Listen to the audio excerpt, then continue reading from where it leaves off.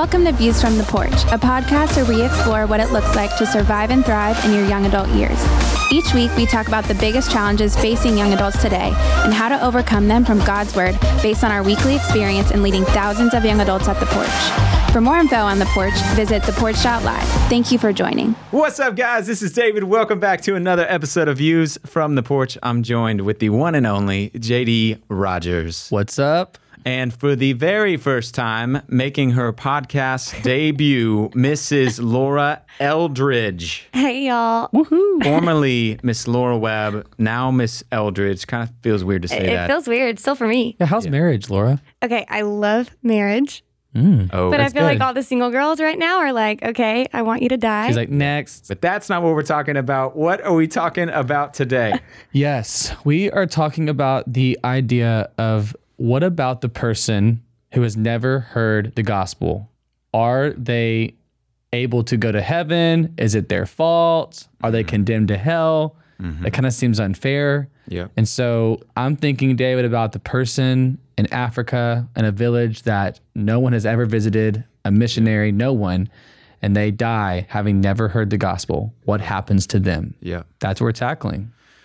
It's a good question. Yeah. And further, I mean, think about the person 1,000 years before Jesus who never heard of Jesus. It wouldn't even be possible to hear of Jesus.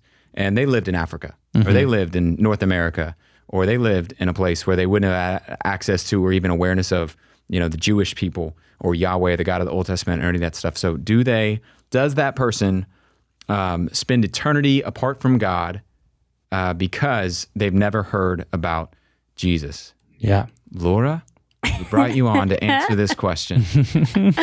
I'm excited to hear what you have to say, David. Yeah. Yeah, I mean, I think of Romans 1 right off the bat, that all creation shouts Jesus' name, and so that everyone is without excuse for a couple different reasons. But I want to hear you talk about it. Well, here's what I would say. So biblically, Romans 1 for sure is an anchor in this. So what about the person who's never heard? What about and this raises, I think, a lot of other questions. What about children who die at an early age? What about people who were of sincere faiths? They believed in God. They were of a sincere other faith. They were born in another country. And then more specifically, the question is, hey, what about the person who never hears about the gospel? Oftentimes when Christians answer this, they give some answer, or I've heard, and it's a great answer, but they're like, hey, what about the person who's never heard? I'm less concerned about them, and I'm more concerned about the person who has heard, not going and sharing it and being focused on sharing it with those who haven't heard. And they just kind of move in that direction. Statement. Totally. And well, that is a great answer. Yeah. And if you're a follower of Jesus, you should be concerned about going and sharing with people. I think biblically, there are some truths that help us understand, is there a person who's never heard? And is there a person who's genuinely seeking God out there who wants to have a relationship with him, but just at the last moment, their life got cut off and they weren't able to trust in Christ, or they weren't ever told about it. And so now they're going to spend eternity apart from him. What would it say about that? It's a really valid question. I think, too, of like people who have already died. I think that it raises a question for me personally, if I had a friend who it was my best friend and that person denied Jesus to the death, now they've died. It's hard for me to reconcile, like, hey, she never heard about Jesus. Yeah. And it's my fault for not telling her probably, but Totally. what then? Yeah, I think as far as the answer of hell, you should go listen to our message on how God is love and good people go to hell. But here's a few just kind of biblical ideas that we're told in Scripture. There is no one out there who genuinely seeks for God, no one who wants to have a relationship with God. That comes from Romans chapter 3, verse 11. There's no one who seeks God. So the idea of someone who's genuinely out there in the bush, they're seeking God, they want to have a relationship with him, and God is unwilling to have a relationship with that person. That scenario has never existed ever. That every person who genuinely seeks and wants to have a relationship with God will find him and will be introduced to him. Deuteronomy chapter 4, verse 29 says, if you seek the Lord with your heart, you seek him, and if you look for him with all of your heart and all of your soul, you will find him. The scriptures would indicate further to what you brought up, Elena. Rest in peace. Come on. Elena's out there with her baby right now. Yeah. And Love you, Elena, Lane. Baby mama. we know you are listening. Hey, that Romans chapter 1 would say that every single person is accountable to divine revelation in their life. In other words, each of us biblically, and this is something I feel like people don't talk about enough. Biblically, according to Luke chapter 11, to whom much is given, much is expected. And all of us are accountable based on the information or the amount of divine revelation we have been exposed to. By nature of living on the planet, Romans chapter 1 says, you have been exposed to God's invisible attributes, which you can clearly see through nature around you that have been revealed. And every person is accountable, not that the gospel isn't the means by which someone gets saved or to which they're held accountable, because only people in heaven will be there because of the sacrifice and the work accomplished by Jesus on the cross. But every person ultimately who spends eternity apart from God will experience eternity, that's hell, will experience eternity that is corresponding to the degree to which they suppressed or they did not, the amount of information or revelation that they received in the world around us. Does that make sense? So are you trying to say, like, if somebody has clearly told me the gospel, that I have more of a responsibility to respond to that than the person in Africa who maybe has maybe heard it indirectly? Is that what you mean? Yes. Romans chapter 1, I think, gives an indication, and I'm going to say something that's kind of controversial, so watch out. Ready for it. That there could be someone who is in heaven who, because they see the divine, his invisible, so I'll just quote the verse, his invisible attributes. So I'll start back in Romans chapter 1. It says, for the wrath of God is displayed from heaven against all ungodliness of men who by their ungodliness suppress the truth. For his invisible attributes, God's, and divine nature have been clearly seen in the creation of the world and the things that have been made, so they are without excuse. So the Bible seems to indicate that it could be possible that someone in the bush could respond to the fact that, hey, I'm here, I'm living on a planet, there's clearly a creator behind this because something didn't just show up out of nothing. And I look at my own life and I recognize that without that I'm not worthy, I'm not a good person, I do things I don't want to do, I'm sinful, I make mistakes, I hurt people, I'm not deserving of having a relationship with a holy, perfect God. And they could arrive at a place where they're like, man, I throw myself on the mercy of whatever God is out there, and that God would apply the saving work of Christ to that person, just like he did in the Old Testament, where all of the nation of Israel that walked by faith, I don't think knew the name of Jesus, or they knew that specific name was going to be there. They knew it was a coming Messiah, and they walked by faith in God. So there could be a hypothetical situation, this is why I say it's controversial, where somebody by faith says, I'm not worthy. If there's any way I'm going to have a relationship with God in heaven, and they arrive there through saying, clearly, there's a God who created this world. Yeah. And I look at my life, and I don't think I'm deserving of having a relationship with him. And so I throw myself on the mercy of that God if there's any way I can have a relationship. And it could be possible that that person would have the applied or the finished work of Christ applied to their life.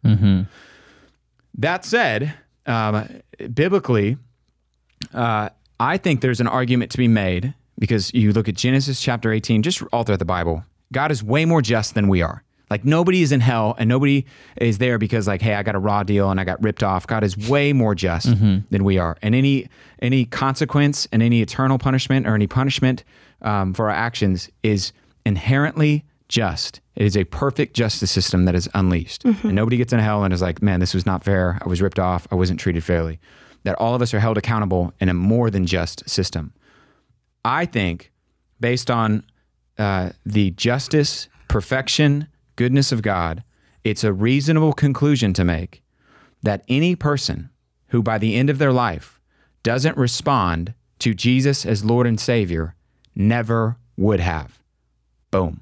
No, there, I said it. But here's what I mean by that, just to go a little more, because we talked a little bit about this before, as in, like, whether they lived 18, because people will go like, oh man, he died at 18. He had he only lived a little bit longer, maybe he would have trusted in Jesus, or he died at 85.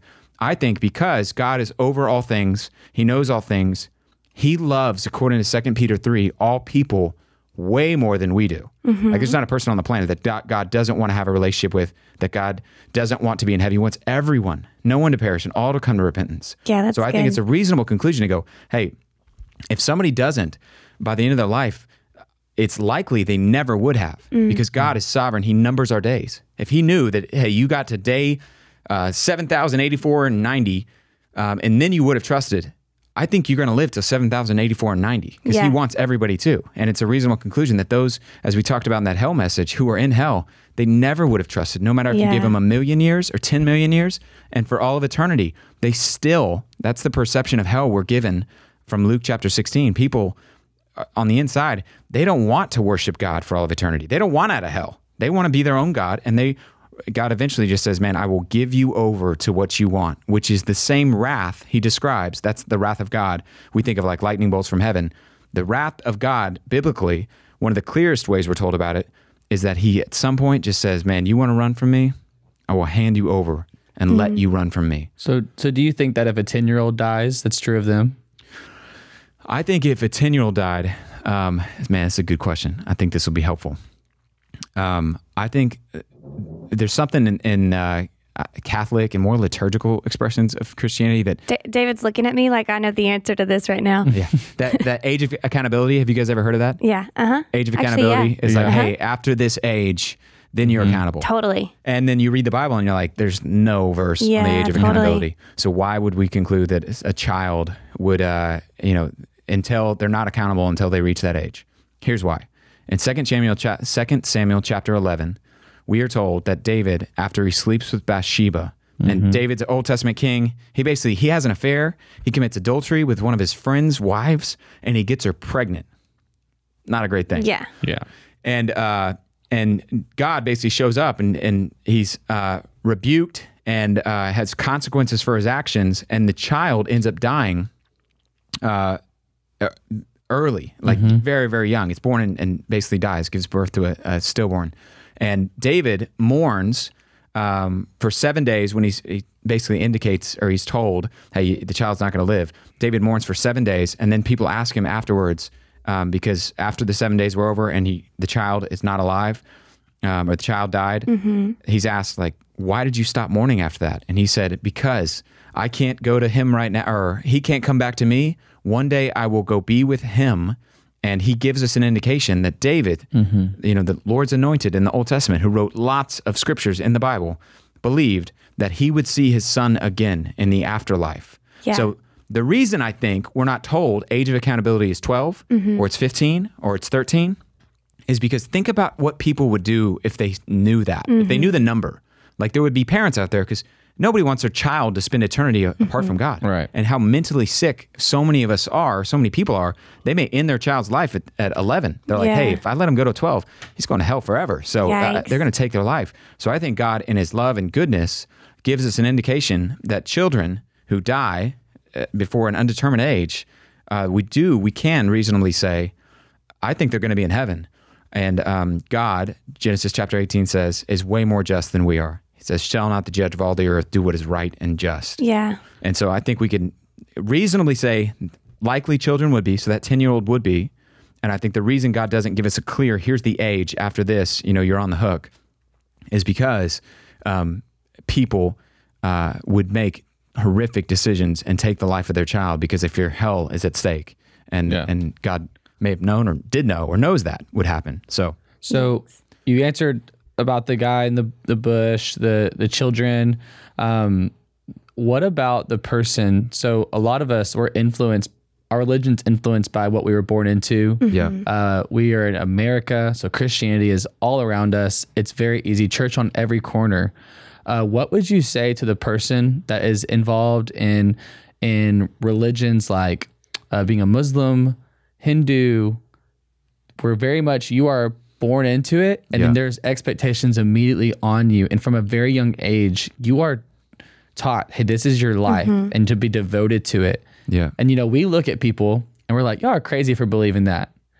But if you think about it, we believe that there is a being, a deity who's always been outside of time and spoke, and things came to be. And then like he took dirt and formed a man. And so like we believe some pretty crazy stuff as well. So are they that crazy? What do you have to say to that person? Because they're just as convinced in theirs as we are ours. Yeah.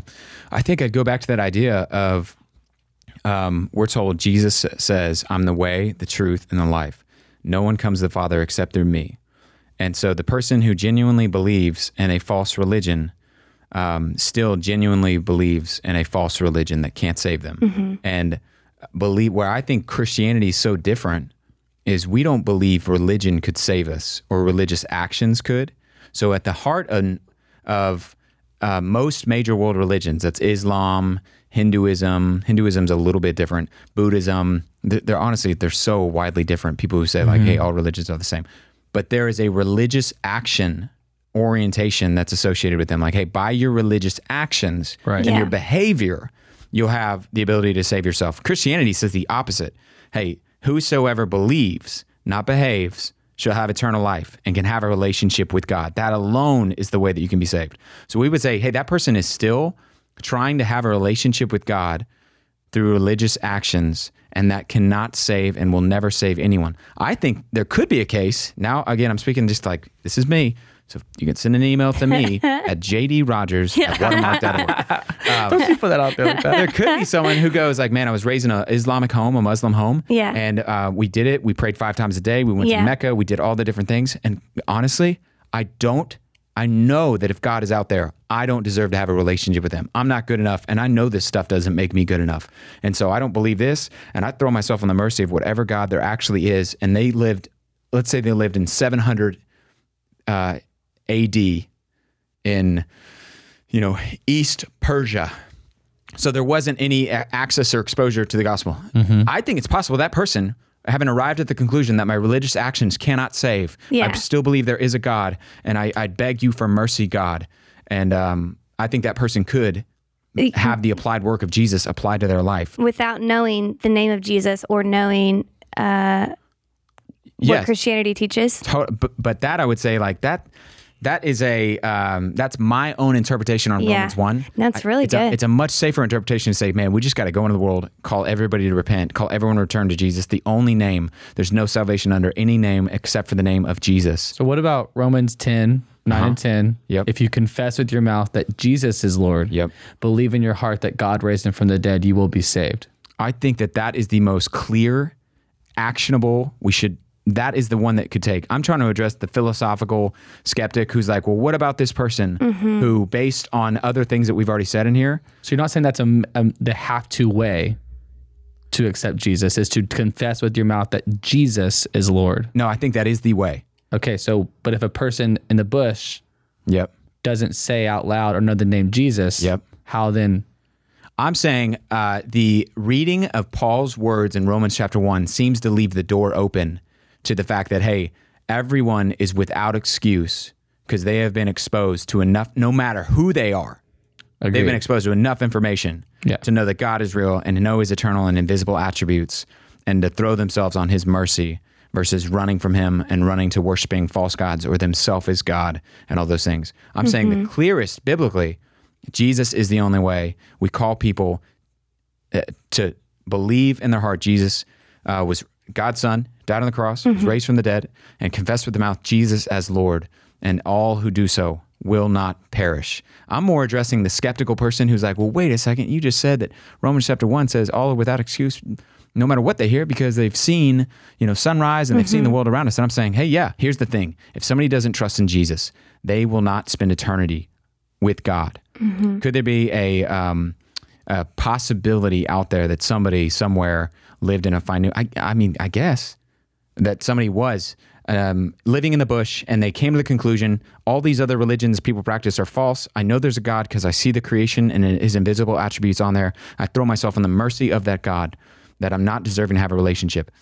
And it wouldn't shock me if if that posture had the atoning work of Christ applied to them.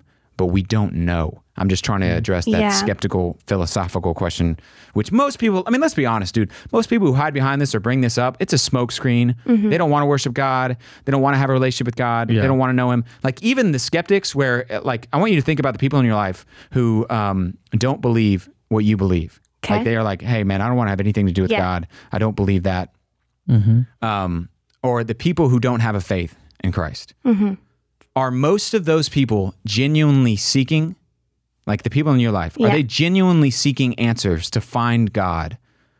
Or are they just living however they want? And if anything, they're sometimes combative towards Christianity and religion and negating it and saying, man, I don't want to have anything to do with it. Which would you guys say? Yeah, They're I would feeling say like they're from- seeking God, yeah. or they're like, nah, I'm combating. I don't want to. The non-believers in your world, or they're just apathetic. Like they're like, I don't care about it. Yeah, I think it's that. I think there's like this neutrality, or like, hey, I'm more concerned about when am I going to get a boyfriend, or I'm more concerned about all these other things than my eternity, because that just doesn't feel like it's put in front of me all the time, or it doesn't feel like that big of a deal. Like I'll figure it out later. Yep. And I'm saying, hey, why do we assume that if that person lived enough years, they would stop being concerned about fleeting things in themselves, ultimately what they want, and they would start being concerned about Jesus. And that's all I'm saying is like, hey, we assume that eventually they would change their mind. Why do we assume that? Yeah. The people around us, like a lot of people go to their death saying, I reject God. I would never accept Christ. It was Christopher Hitchens. You know who that is? No. He's an atheistic writer who most people don't know, but he went to his deathbed. He got cancer. And he was one of the like quote 4 horsemen of the atheist. It's irrelevant, but point being, he wrote a lot of literature that informed and influenced a lot of the way academic people think and atheistic circles think. He went to his deathbed and he said, hey, if after I die, somebody comes out with a letter or with a writing or with a conversation or something that says at his deathbed, Christopher Hitchens trusted in Christ, he believed in it. Do not believe it. I may have lost my mind, I may have gone senile, but I do not accept it. And if someone says that I do, they're lying. Wow. Why would anyone assume Christopher Hitchens would ever, if you give him another day or another million years, ever say, I surrender. I believe Jesus is who he says he is. I'm not deserving of a relationship with him. And so I think anybody who's going to spend eternity in heaven is somebody who we can likely conclude, or anybody who's going to spend eternity in hell is someone who never would have surrendered and trusted in Christ. Does that make sense? Yeah, I think. But stay in the ring, dude. Come on, bro. Yeah, I think some people Push back. JD's tired. We got to wake him up. Yeah, I think some people are going. I don't assume that they're not going to change.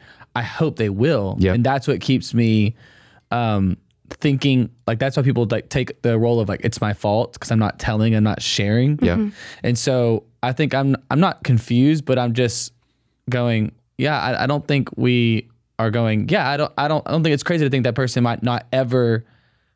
I think I could hear that and potentially go, then what's the point? Like if someone right now is like an atheist and going really against me, I could easily turn on a switch and think, well, they're probably never going to change. Yeah. And who might assume that they would? So I should just give up. Yes. Are you saying that we should look for signs of people who are seeking to change? No. I'm saying the only emotionally somewhat satisfying way for me to be okay with the fact that there are so many people who won't spend eternity away from God comes from me knowing a few things. God loves people way more than I do. So I'm saying like people who pass away, God loved that person way more than I do. God wanted that person to have a relationship way more with God than I wanted him to have a relationship with God. God is sovereign over people's days, and the fact that that person never trusted in Christ means that for whatever reason, I can rest more confident knowing, hey, I think it's safe to assume he never would have trusted in Christ. Yeah. But while they're alive, I still want to call them to trust in Christ because there's still a chance that they would. You know, it's until they pass away. And that's not emotionally perfectly satisfying, but I think it at least helps us to go, man, that gives me some confidence because God is sovereign. He loves people way more than I do. And he wants people to be in heaven more than I do. Yeah. And so last one, what about people who died before Christ? I think I would say the same thing. I think the Jewish people who walk by faith, those who are part of the Jewish community, it was always by faith. You just did a thing on Romans where, Romans chapter 4, Paul lays out Abraham was saved by faith.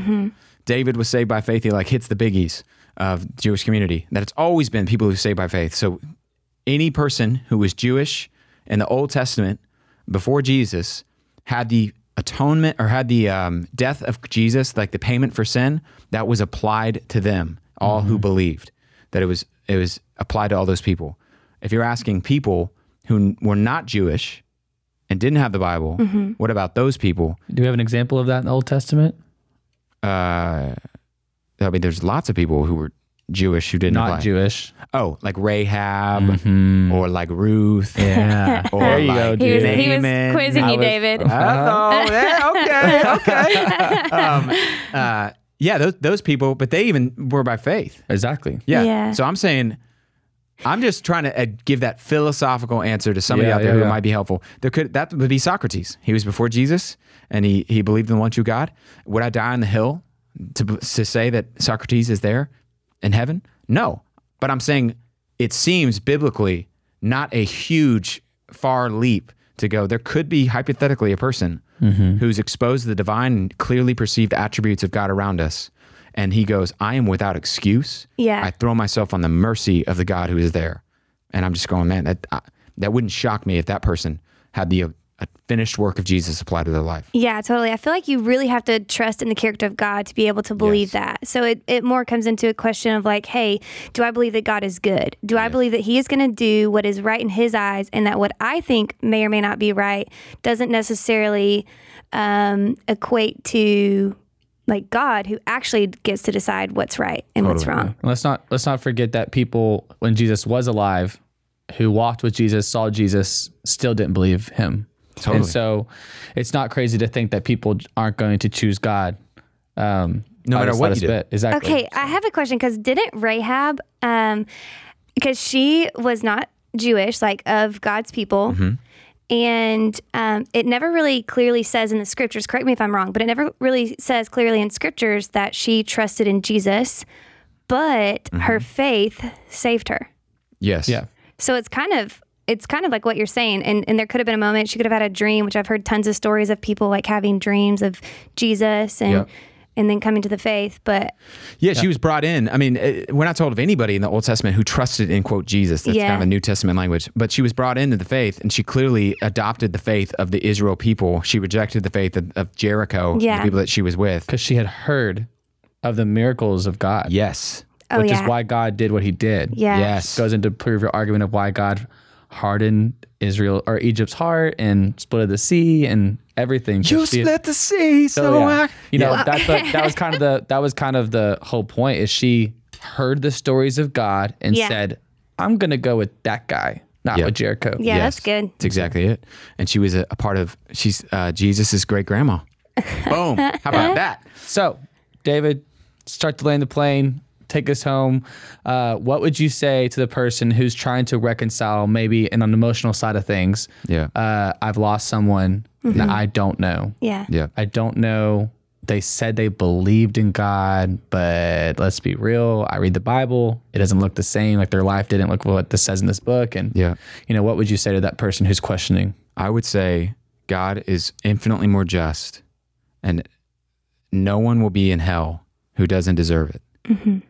Ironically, only those in heaven are going to be those who don't deserve it. Everybody that's there is going to go, man, the question for eternity won't be, I can't believe they sent up to hell. I can't believe I got into heaven. Right. This is unbelievable. So I think I would rest in the sovereign, which means all controlling, all powerful love of God, who is there, who is way more just than us. And the best thing I can do today is to live for Jesus and seek to have others live in relationship with Jesus and to know about him. That's good. So, thank you.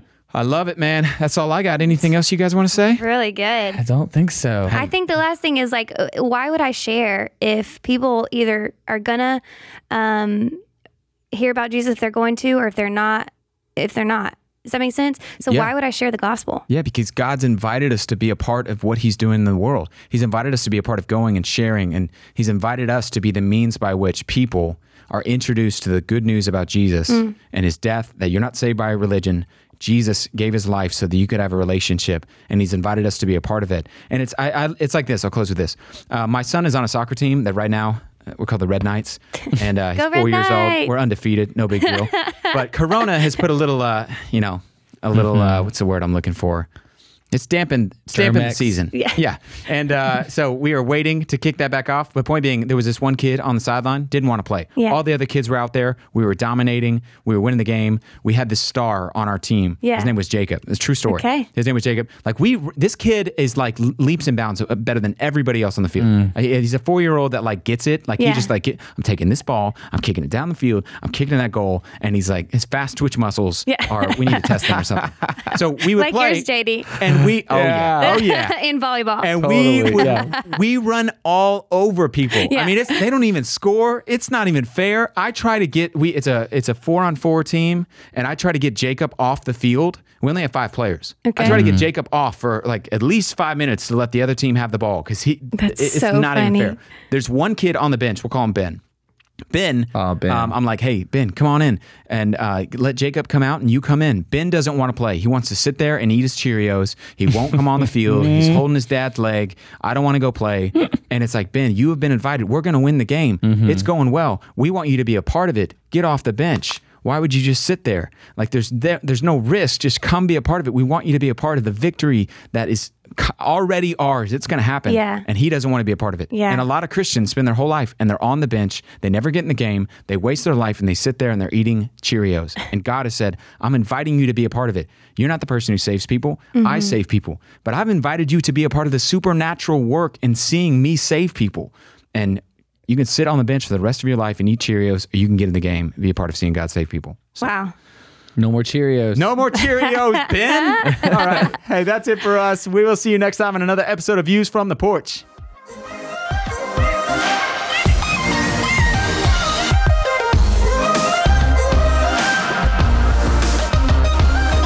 We want to thank you for listening to Views from the Porch. For more information about The Porch Ministry, visit us at theporch.live or follow us on social media at The Porch.